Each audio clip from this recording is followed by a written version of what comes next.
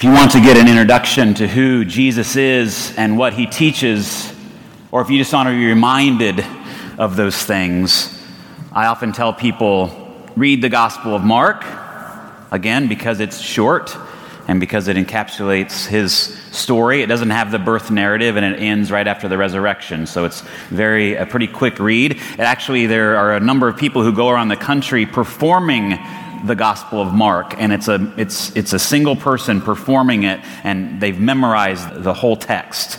It's actually pretty fascinating to watch someone do that because it's that short. You could actually memorize it if you put some work into it. Then the second thing that you can do is to read the Sermon on the Mount.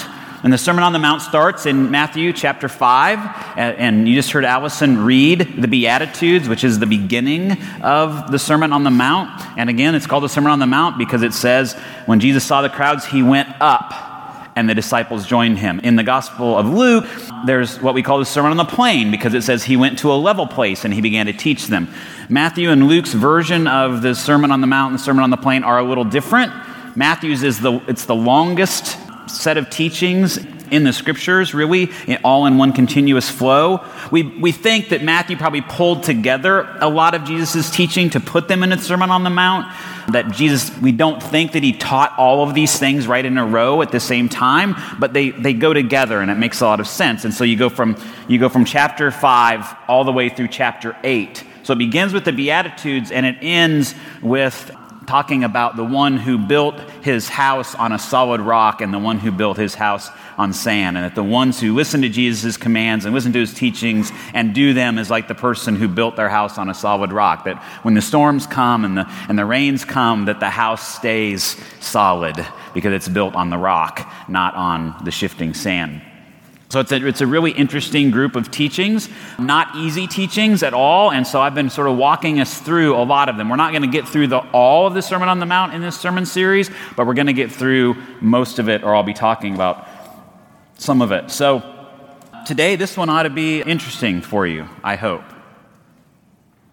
This is Matthew 5, 27 to 37. Jesus said this: "You have heard that it was said, 'You shall not commit adultery.' But I say to you that everyone who looks at a woman with lust has already committed adultery with her in his heart. If your right eye causes you to sin, tear it out and throw it away. It is better for you to lose one of your members than for your whole body to be thrown into hell.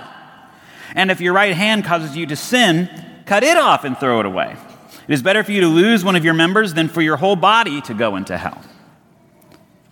It was also said, 'Whoever divorces his wife, let him give her a certificate of divorce.' But I say to you that anyone who divorces his wife, except on the ground of unchastity, causes her to commit adultery. And whoever marries a divorced woman commits adultery.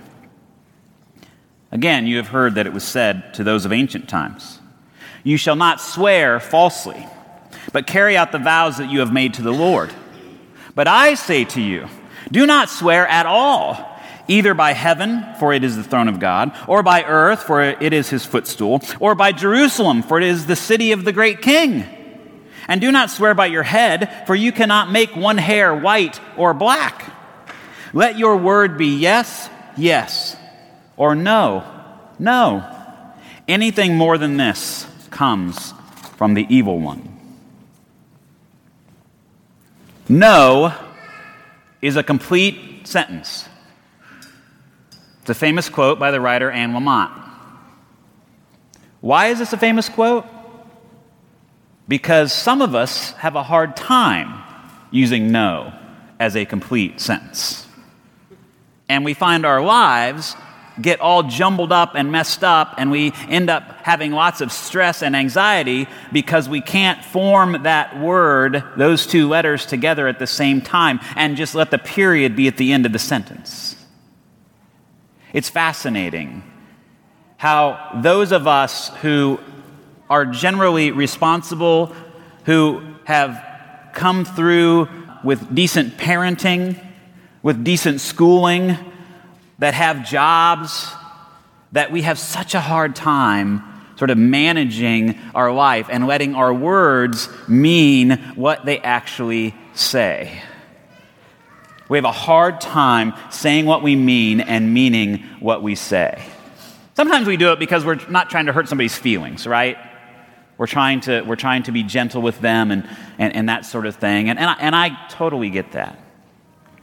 But so oftentimes we don't say yes wholeheartedly to things. And more often we don't say no wholeheartedly to things. We say no, and then we feel guilty because we said no. We say yes, and then we're really mad because we really didn't want to do the thing anyway. I mean, how many times has that happened to you? Why did I say yes to this?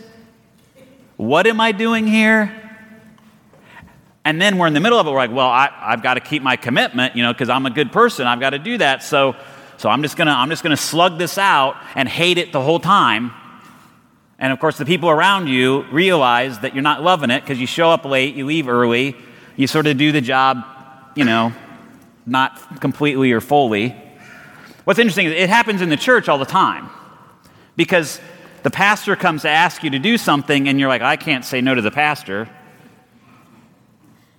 You can't say no to the pastor. Okay, no, just kidding. You can say no to the pastor. But you do it, you say yes, but then you're like, why did I say yes to this? I don't even like doing this. I don't even enjoy this.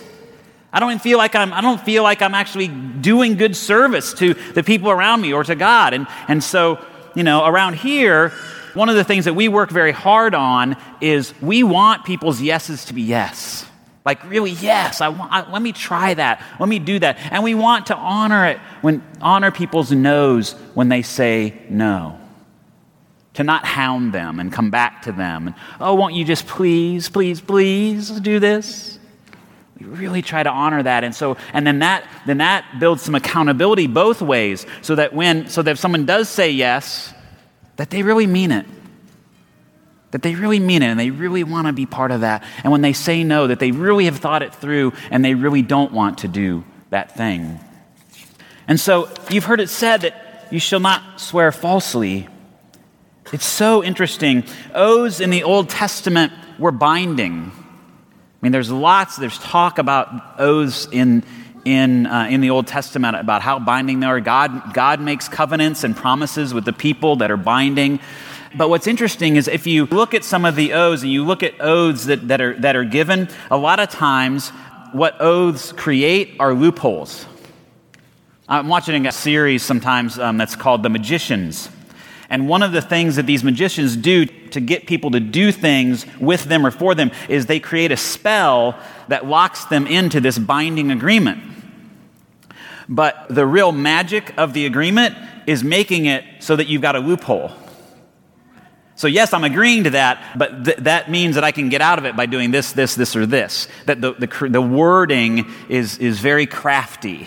And I was thinking about that when I was reading about oaths in the Old Testament and how they often create loopholes. And so Jesus here is like, forget all of that. Quit swearing to God, quit swearing on Jerusalem, quit swearing on your own head, quit swearing on your mother's grave. Just say yes or say no. In the kingdom, our word is supposed to mean something. What we say matters. And not just what we say, but what we do. And not just what we do, but the intention of our hearts matters. The thoughts that we have matter in the kingdom. And so now we'll go back to that first part. You were wondering when I was going to get to the adultery part, weren't you? You've heard it said, you shall not commit adultery. But I say to you that everyone who looks at a woman with lust has already committed adultery with her in his heart. It's a lot easier to avoid the act of adultery than it is to avoid lustful thoughts. Just ponder that for a minute, right? It's a lot easier to avoid adultery than it is to avoid our lustful thoughts.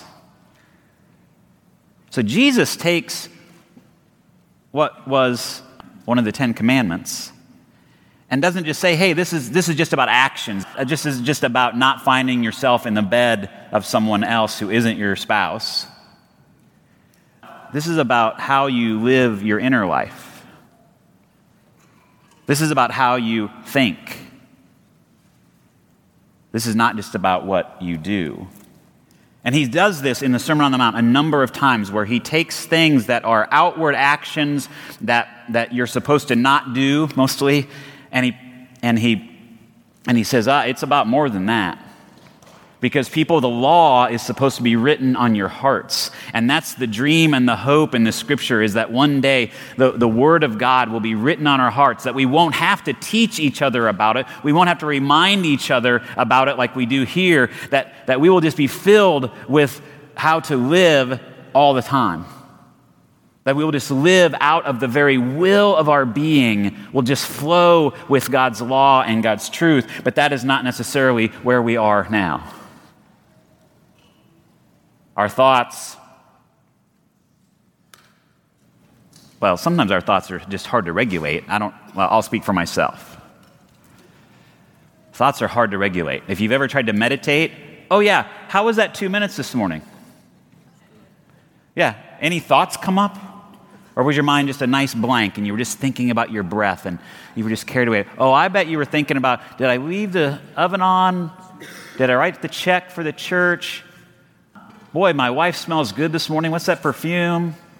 Or whatever, man, that coffee is sure tasty. I'm sure there were lots of thoughts. It's hard to regulate our thoughts. They just come.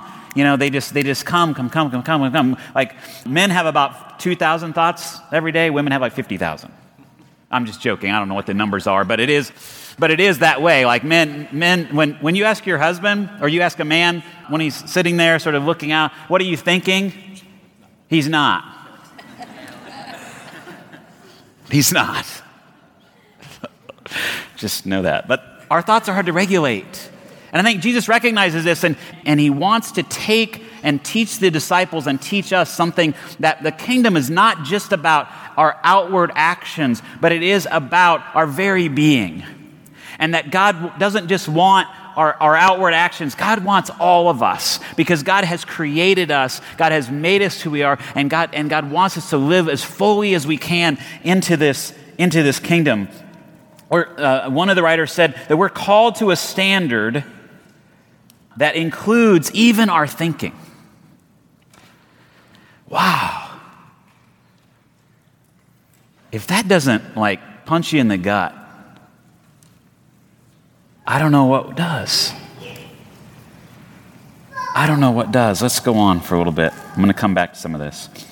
So then there's this. If your right eye causes you to sin, tear it out and throw it away. It's better for you to lose one of your members than for your whole body to be thrown into Gehenna, is actually the word here. And I want to teach a little bit about Gehenna. Gehenna, we believe, is what is just outside of Jerusalem called, I believe it's the Valley of Ben Hinnom, or Gehenna. And what it was used for previously was, it was actually a place where people who followed the god Molech sacrificed children. And then it was used as basically the garbage dump for Jerusalem. And so they burnt their garbage. And so there were fires in the garbage all the time. Fires never went out. And so it was often used as, well, I can just hear some parents saying, if you're not good, it's going to be like the everlasting fire of Gehenna for you, right? There's this threat of it. And so Jesus uses it often, and that's usually when you read hell in the Scripture, they're talking about Gehenna. They're talking about this fire that never goes out, because that's what they imagined that torment would be. Eternal torment would be something like that the fire never goes out. And so that's where we get some of our images about what hell is like. So, and if your right hand causes you to sin, cut it off and throw it away. It's better for you to lose one of your members than for your whole body to go into hell. I don't know about you, but if we took this literally, most of us would be blind and without hands. So I don't think that's what Jesus means. Jesus often speaks in hyperbole to get our attention. And I think what he's really getting at here is that he wants the disciples to take this seriously. That they would listen to his teaching, and they wouldn't just be like, oh yeah, well, we're doing these right things, we're washing our hands the right way, we're saying the right prayers, we're doing this, we're showing up at synagogue, we're whatever we're doing, that that it would get into their hearts in a different way, that they would take it just more seriously and understand the weight of sin in the lives around us.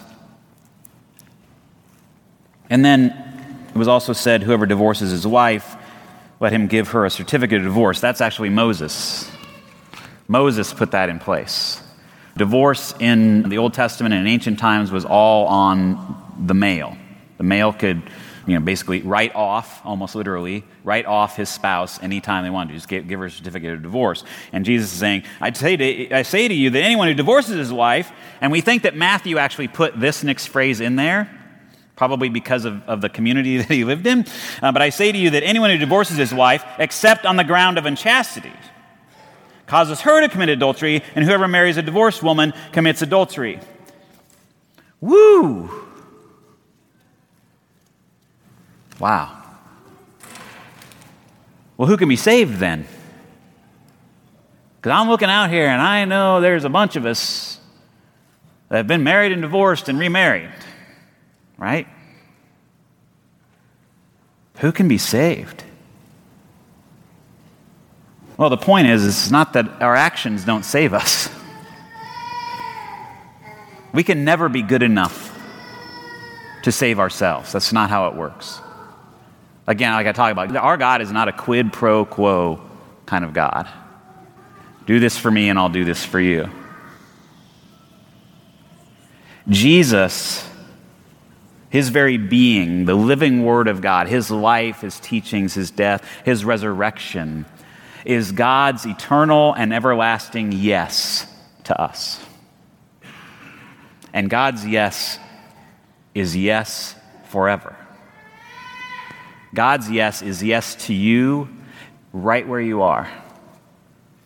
Lustful thoughts, adultery, divorce, anger, fear, anxiety, depression, doubts. Jesus is God's yes to us. And Jesus wants this to be written on our hearts. Jesus wants us to fully live into this new life that we've been given. And God knows us and created us so well. God knows that we cannot live perfectly. But God says yes to us. And when we say yes back to God, we put ourselves on a path of throwing ourselves on God's grace so that God's grace might begin to live through us, that our thoughts might be changed, that our hearts might be renewed, that the Word might begin to be written on our hearts in some small way, that we can give up trying to be perfect. We can give up trying to put on the right public face. We can give up saying yes to everything because we're afraid if we say no, somebody's not going to like us or love us. We can say no because God said yes to us. We can say yes wholeheartedly because God says a wholehearted, eternal yes to us. And then we can begin to have our word count for something. That our yes can be yes, and our no can be no. And so you've heard it said, you shall not swear falsely. May God's yes to you let you know that you are freed from your sin, that you are forgiven, that God has said yes to you. And so may your words and your thoughts become God's. Amen.